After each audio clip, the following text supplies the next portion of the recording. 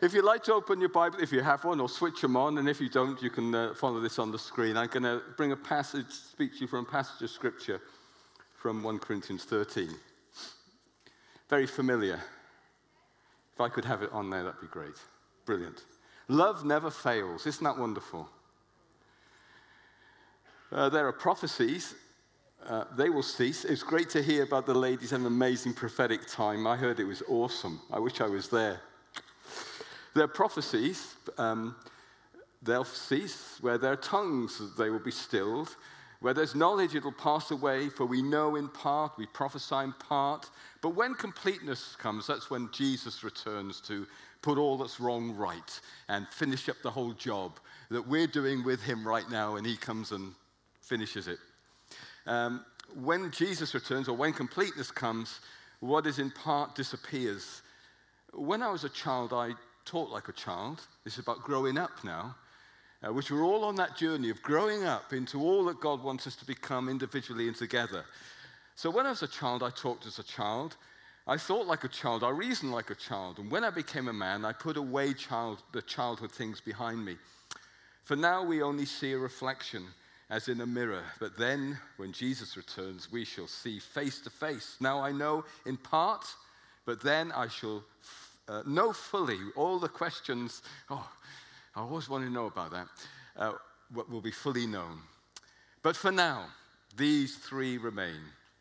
Faith, hope, and love. But the greatest of these is love. Now these three remain, the faith, hope, and love. But the greatest of these is love. So Paul is writing to the Corinthian church. And the passage talks about everything that we know in this world and this reality in this life that we can see and touch and feel. Everything we know, it's all going to change. Nothing is permanent. It's all on a journey of change. And we don't really know what it's really going to look like, how it's all going to pan out. We get glimpses, and in the scriptures we get glimpses. And Paul says it's like looking at the reflection in the mirror. But as you look in other versions of the Bible, like the King James, it says, looking through a dark glassly. No, looking through a glass darkly, yeah. So what does that mean, apart from getting all mixed up? Well, you know at night, for example, when the lights are off and you look at a window and you can see a darkened reflection of yourself and what's behind you. You get an image, but it's not very clear, is it? That's a bit what it's like. We're just thinking, well, what's it going to look like when Jesus is returned? Or what's my life going to look like? And where's the journey? And what are we growing up into? And when things are all changed and nothing's remaining, but it's all made new, what's it going to look like? Well, we get glimpses, and what we can see is exciting, but it's nowhere near the real deal or the real thing. It is going to be much more than what we could ever imagine. And there are times in life when we look around and we really don't have a lot of clarity or certainty how things are going to pan out. And that is what it's like for everybody, I think, on the planet right now. Individually and as a humanity, a corporate humanity, right now, we are living in, it's interesting what spell check does. I don't know how I managed to check this. It says, my notes say, the future looks freaky and uncertain and unclear. I think that should be frightening. But let's say freaky will do. The future looks freaky, uncertain, and unclear. We're in a time where everything seems to be shaken. Everything that we would put our confidence on for a certain secure future is being shaken right now. There is political uncertainty. And we vote for our governments hoping that they will sort our economy and life out. And it's like crazy. I mean, freaky crazy. I mean, I like listening to Times Radio. I don't want to be boring here, but it's what I listen to in the car. And all the commentators say they have, in all their journalistic careers, they have never, ever, ever, ever known such a time as this. I mean, it's a field day for journalists. They've always something got great to report on. Political confidence has gone. Economic uncertainty. Environment uncertainty. world insecurity, as we call it with Putin's war. We really don't know what it's going to look like. We don't know how it's going to be panned out. We don't know what's going to be left of it all when this season of our lives or this season of history is over. But one thing we can be sure of, God knows. God knows it all. God is not fazed. He's not freaked out. He's not insecure. He's not uncertain. There's a verse in Psalm 2. It says, "Why do the nations plot in vain, and the rulers of the kings of the earth conspire against his anointed? The Lord laughs in heaven." Not that anything that's going on is a laughing matter. I'm not trivializing, but he laughs in heaven. In other words, to him, it's like children playing in the playground, and he is not fazed by it because he has it all worked out. He will work everything out. Now, not everything that happens in life God wants or God desires. He doesn't always get what he wants. Just because God is sovereign doesn't mean that he always gets what he wants in every individual moment. He's not willing for anybody to perish, but for all to come to the knowledge of the truth. Well, because everybody has free will, we know that not everybody is going to choose to turn to Jesus, and he doesn't want that. So let's not confuse what the sovereignty of God actually is. It doesn't mean the sovereignty of God. It means that God, everything that happens, God has orchestrated it or God wants it.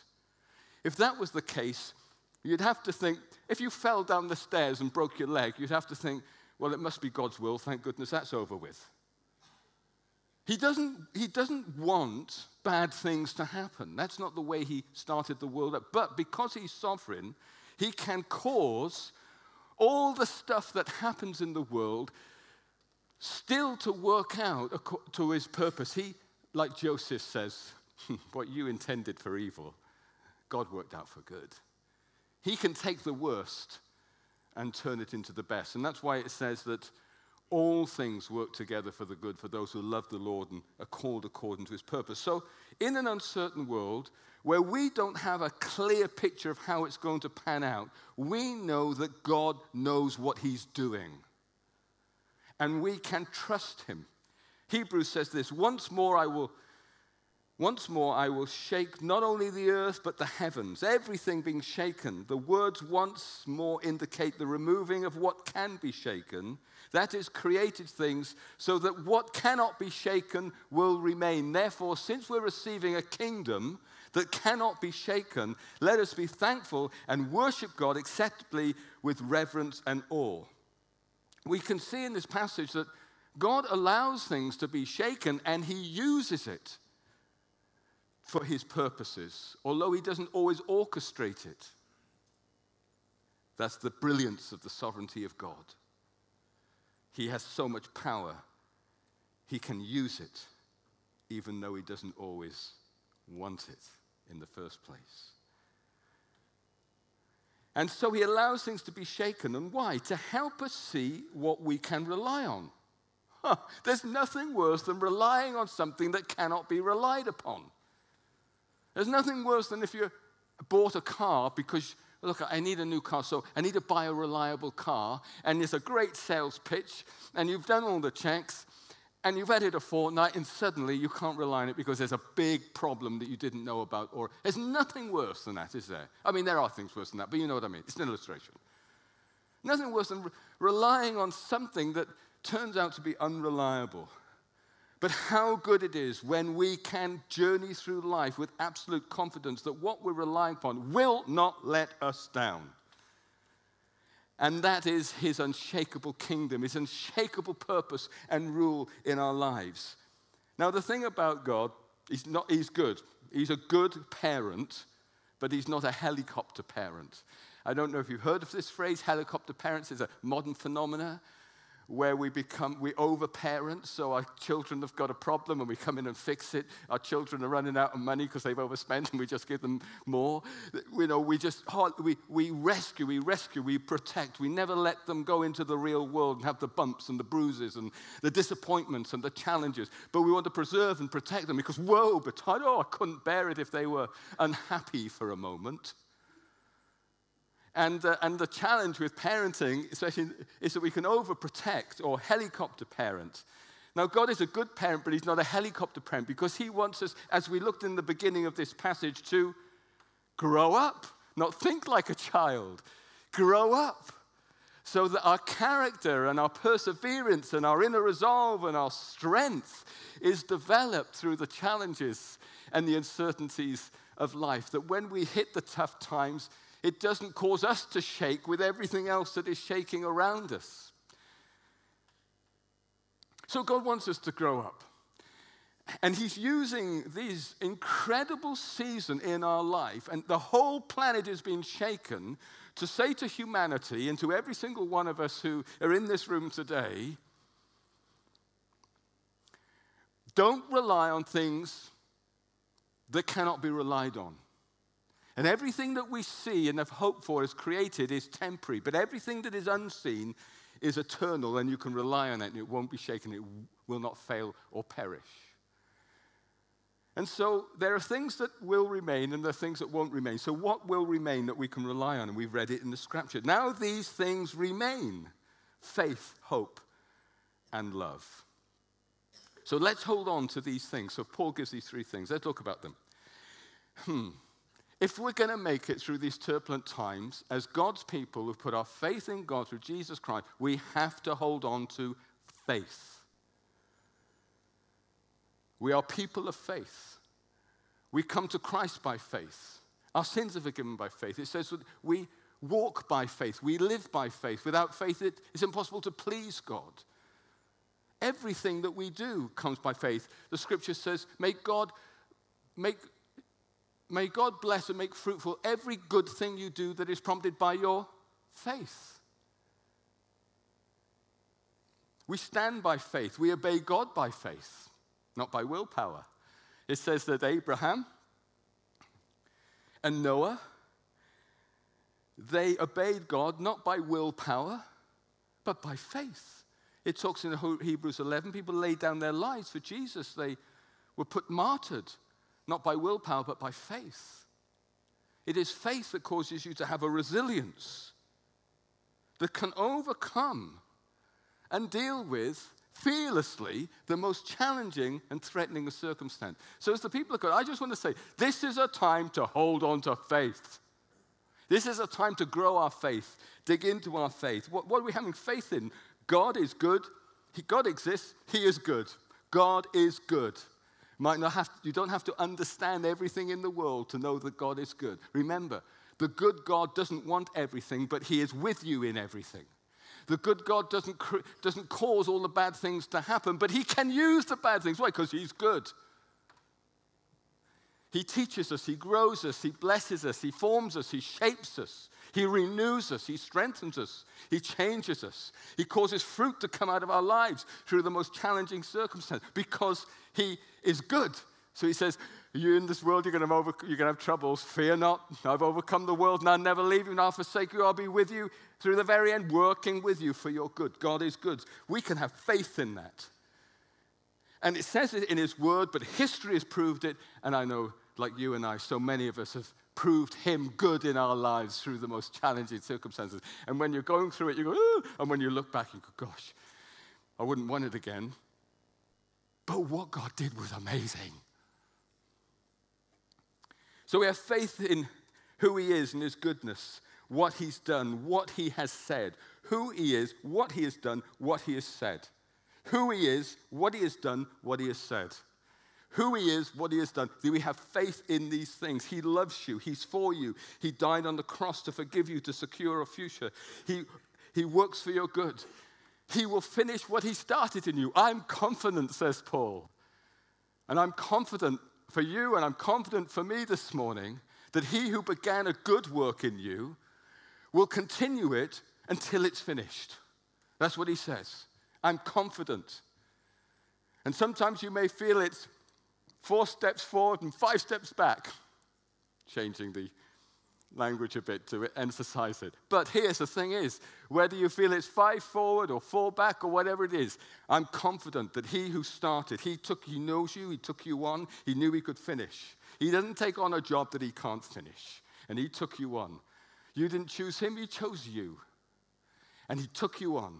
And I'm confident that the God who chose you knew that he could finish with you. He's not disillusioned with you because he never had any illusions in the first place. He knew what he was taking on, said, I can work with this. And it says in the scriptures that the sovereign God, who knew all things, who knew that you were going to give life to Christ, has predestined you to be conformed into the image of his Son. He knew you were going to give your life to Christ, and therefore he has sovereignly chosen, because of that, that you will become like Jesus. And it's all going to be all right at the end of the day. Keep going, Julian. Don't run out of time. Hold on to faith. Because everything that God brings to you comes through faith. Your forgiveness comes through faith. Your peace comes through faith. This morning, Matthew talked about, if any man lack wisdom, let him ask, but let him ask in faith. Faith is a gift of God that he's given you. Now stir it up and hold on to it in these uncertain times. It's the only way that we will be on a sure foundation. If you let your faith shake, you will shake. Don't let your faith shake. You can trust him. Now, in order to hold on to faith, the scripture we've just read says we need something. We must hold on to something else that will always remain. Hope. These three things remain right now. Faith and hope. Now, faith and hope are connected. What is hope? Now, the world's definition of hope is, I hope I win the lottery if you were to do it. I hope that this car that I have bought is reliable after all, and you can be disappointed in hope. But biblical hope is not something that will disappoint you. Biblical hope is waiting with assurance that we will possess what we don't yet have. Let me just repeat that. Hope is waiting with assurance that we will possess what we don't yet have. And faith and hope are connected. So look at Hebrews 11. Now faith is the confidence in what we hope for, the assurance about what we do not see. So basically, hope is waiting with confidence that what we do not yet possess shall become ours in the course of time. It's good, isn't it? Oh, maybe I'm the only one that thinks so. So, let's look at hope for a moment. If you want to grow in faith, we must not let go of hope. Hope is not uncertain, but it's a confident expectation. Now, it is life's challenges that teaches us how to hold on to hope. It is life's challenges that teaches us how to hold on to hope. Let's read Romans. We can rejoice when we run into problems. Really? We can rejoice when we run into problems and trials, for we know that they help us to develop endurance, and endurance develops strength of character, and character strengthens our confident hope. And hope, and this hope will not lead to disappointment. And this hope will not lead to disappointment. God loves us, and he has given us his Spirit that fills our hearts with his love. So here's the thing. We need faith, but in order to grow our faith, we have to develop hope. In order to develop hope, we go through tough times. And as we do it, our character is developed, and our faith and our hope is strengthened. And it leads to not a disappointment life, but a fulfilled life on the journey. When troubles of any kind come your way, this is James speaking, consider it an opportunity for great joy.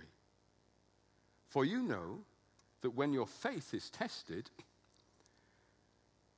endurance has a chance to grow. So let it grow. For when your endurance is fully developed, you'll be perfect and complete, needing nothing.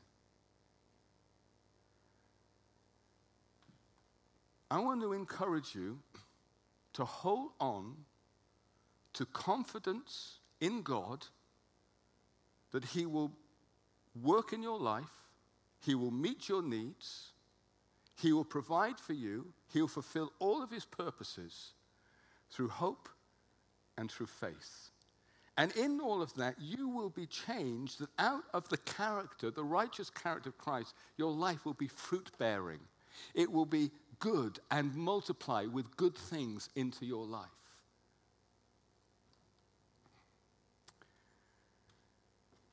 I've had to, many of you know something of our story, but let me tell you this. It is through the challenges of life that we have learned the most, and Sarah and I have grown the most in our faith. When I was sitting there or worshiping, I said to the Lord just a few moments ago, Lord, I need a few succinct illustrations that are appropriate for this talk that will help the congregation this morning. What would they be? And three things came to my mind. And then Sarah, she's at home today, she's recovering from not being well. She had this picture of the eagle about scraps. And Matthew talked about receiving from God in time of need, and we had that wonderful verse, even the lilies are clothed. How much more will he provide for you? And these are the three stories I wanted to share real quick. When I was called, and Sarah and I got married, and we were called to live by faith. And when I lived by faith, we actually didn't have any income at all. And it was in 2 weeks before our marriage, and we didn't have a house or a place to live in. And it's no good saying, well, why didn't you go and buy one? We actually didn't have any money. We didn't have any money to rent. We didn't have any money to buy. And when I was called, God said, abandon yourself to me, proclaim my name to all people, and I'll meet your needs. And I knew that he wanted me to live by faith for a season, to develop my faith, and not to get a job or even a part-time job. When I was called, I just clearly knew this. Now, I wouldn't advise that if I was counseling people, say, get a part-time job. But this was a unique journey that God wanted to take us on so that we could become a people of faith. I mean, we see miracles and prophetic stuff, and we're living in a building, have a building here that was the faith in the first building, and the community center. It's all been journeys of faith for us, isn't it? Well, you know, that faith has got to come from somewhere, and it grows through difficulty. So, being the romantic that I did, I lent Sarah a book just a few weeks before we got married. It was a theology book. And she began to read it, and the first page was on the sovereignty of God. And Sarah was gripped and inspired by the power and the presence and the sovereignty of God. And even though it's all challenging, he's in control. And when she was worshiping God out of this theme, she saw a picture of a flat, a brand new flat with a bay window and particular type of curtains. And she knew in her heart that God would provide us a home. A fortnight after that, or within a very short time period, I just want to get my dates right, but it was a very short time period before we were going to get married, a couple came up to us and said, oh, have you got somewhere to live? And we said, no. He said, we've bought a place. It's a flat. It's an investment. We'd like you to live in it. We'll give it to you for a year to live in rent-free. We'd like to come and see it. And it was a brand new flat. I mean, nobody ever lived in it before. And it had this particular bay window and these curtains, which was exactly the same what Sarah saw. And out of nothing, out of weakness and nothing, and no ability to really help ourselves, but just totally rely on God in these uncertain times for us, God, out of the weakness, provided. And it wasn't the scraps. It wasn't the scraps. It was not the scraps. And then when we moved in, we still had a problem. Sarah was a student. She was doing teacher training. So she had a little bit of a grant. And we had no other income apart from, anything that I might get when I'm preaching or something like that. But it's never very much, and never all the time, because most of my work was in schools and prisons and on the streets. So it wasn't that type of deal. So how do we pay for our food? And Sarah had another vision one day, and it wasn't a vision; it was a dream. And she looked in her purse, and she was going to the cupboard to get some food, and she looked in the purse, and she pulled £5 out. And then in the dream, the following day, she pulled another £5 out. And it was just enough each day for what we needed to eat. It wasn't like millions in the bank, but it was enough for daily bread. It was enough. And that was our experience. We always had enough. And we had to trust God for things. So the first thing I remember we really had to trust God for when we first got married, I know this will sound strange, it was for a new duvet set, because we moved in, we only had one duvet set, one set of sheets, and one set of pillows. And when they were in the washing machine, and they weren't dry, we had nothing to put on the bed sheets. So we had to pray for, I think, about 20 odd pounds or something like that, for a duvet set. And somebody sent us, a friend from Ireland, said, "Oh, I've just been thinking about you." And they gave us a check for the money that we need, exact amount. Now, that's just a small thing, but let me tell you something. Those were challenges, and this is where we're really stretching our faith to believe God's stuff. But that's where the faith journey starts, with the little things. You see, if God had asked us to believe for the money to buy and refurbish this place when we first started in our journey when I was 23 years old, I might have had a breakdown or something. The pressure of it. I just knew my faith was not at that place because I hadn't had the opportunity for God to prove himself in my life through each challenging circumstance. Am I communicating? So the other story I want to tell you is this. I also needed a car because I was traveling about to all the different schools and I needed a car. And it's no good to say, well, go and rent one or buy one or get one part exchange, because we just go bankrupt because we didn't have any money. So we just had to pray. And then one morning, I get a call from somebody I'd never, ever, ever met or heard before. And he says, "Oh, can I come round and see you with my wife?" So they knocked on the door, and they said, I don't know how they know, because the only person I told was a colleague in the organization I was working with. They said, "Oh, I hear you need a car for your ministry." He said, "My wife and I, we've just bought a brand new car for my wife, a second car, my wife. We'd like you to have it until you don't need it anymore." It had 23 miles on the clock. Who does that? No, seriously, who does that? I've never done that. It's kind of humbling. But this is the point I want to make. If you feel powerless, and it's a miracle, but you just don't think this isn't ever going to happen, or if you have some resources but they're being stretched, God is with you. God is for you. And he says, as we read this morning,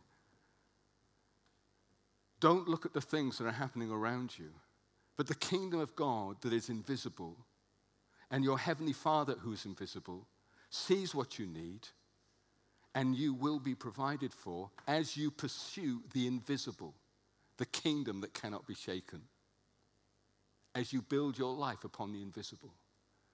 So in this uncertain time, and we don't know what's happening with mortgages, we don't know what's happening with the food prices going crazy, we don't know what's happening with the fuel crisis. Has only got security now up till April, I think.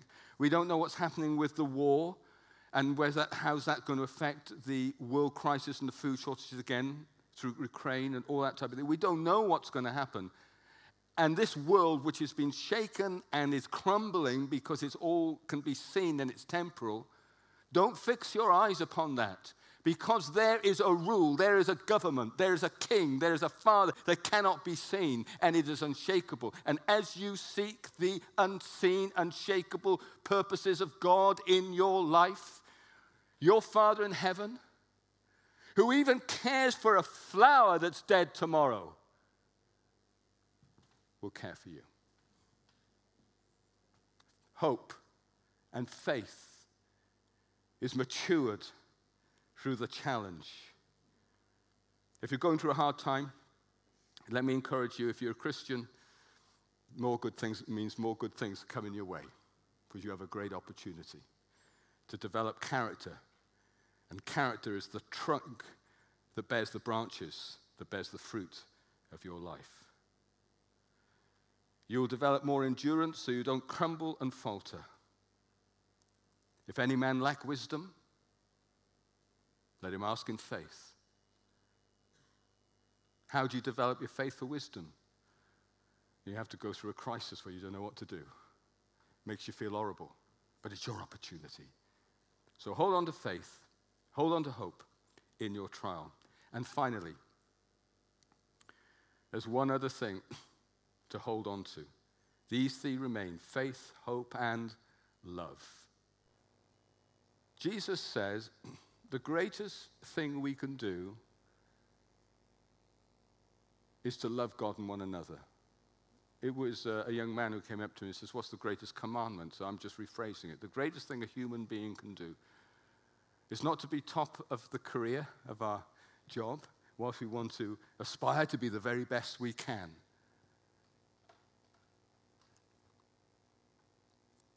It's not in our achievements or in our successes, as this world puts it, whilst we want to be the most fruitful and productive individuals on the planet.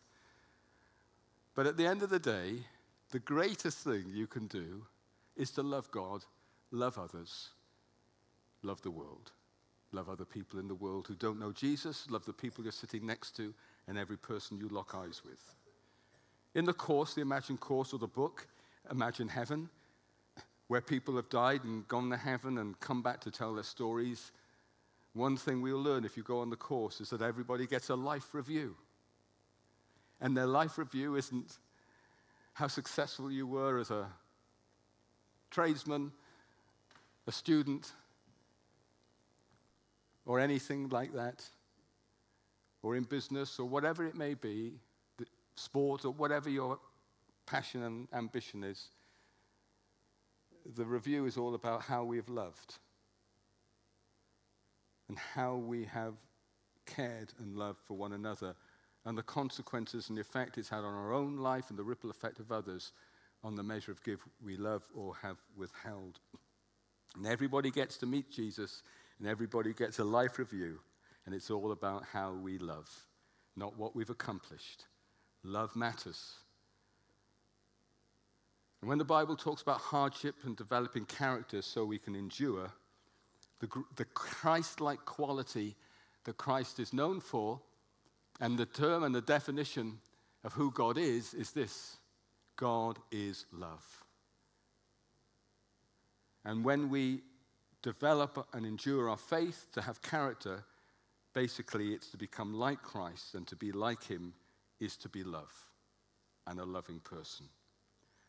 To love that endures, a love that sticks with it, a love that goes the extra mile, a love that turns the other cheek, a love that forgives when wronged again and again and again, just like Christ. A love that blesses when other people curse you. A love that prays for those who work against you.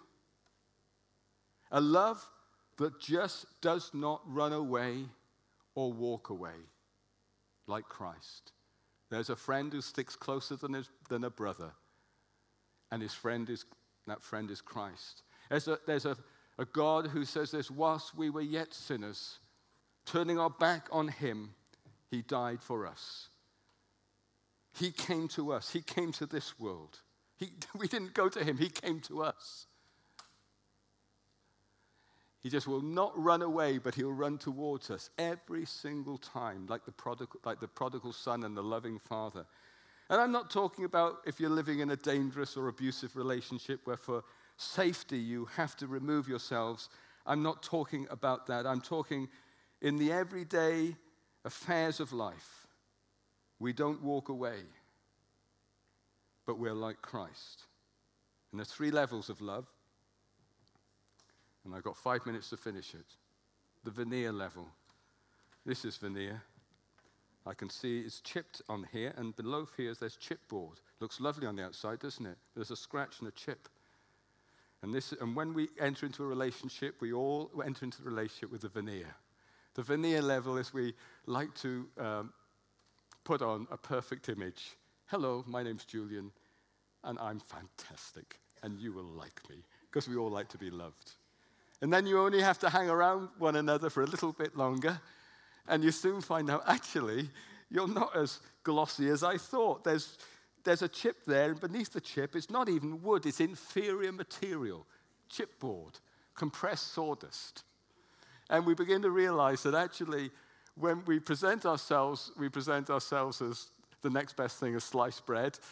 And then when you examine it closely, you find out you're a bit moldy. And that's what it's like. And then we have a choice, you see, whether we continue to love and stick with one another when we've become disappointed and disillusioned.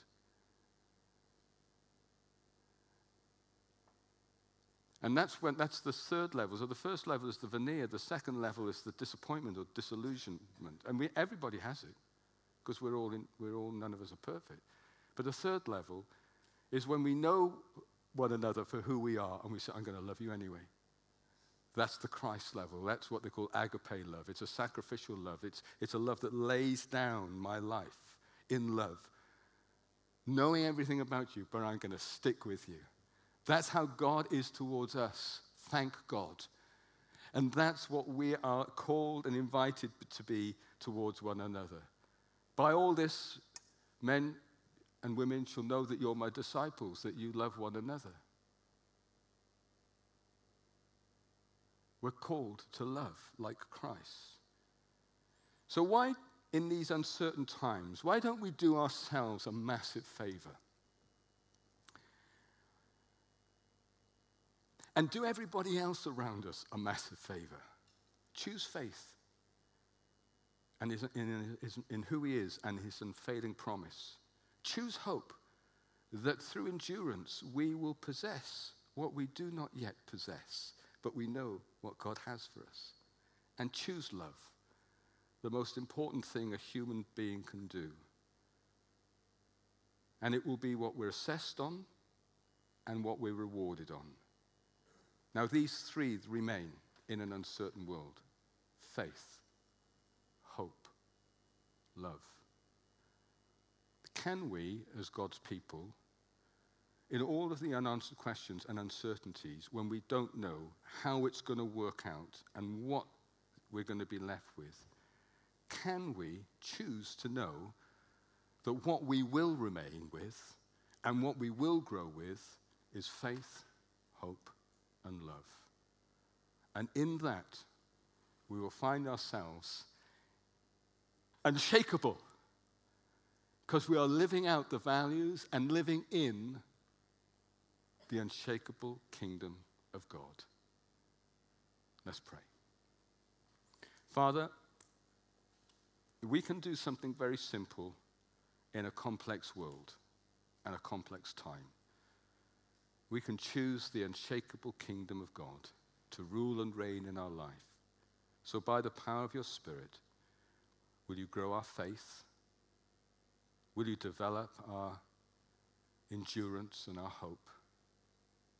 And will you help us to become true Christ-like people who love you, love the lost, and love one another with the same enduring quality that you had? And I pray out of these, our lives will be bearing much fruit, and that we will know your gracious hand of care, provision, strength, and presence each and every day. In Jesus' name, amen.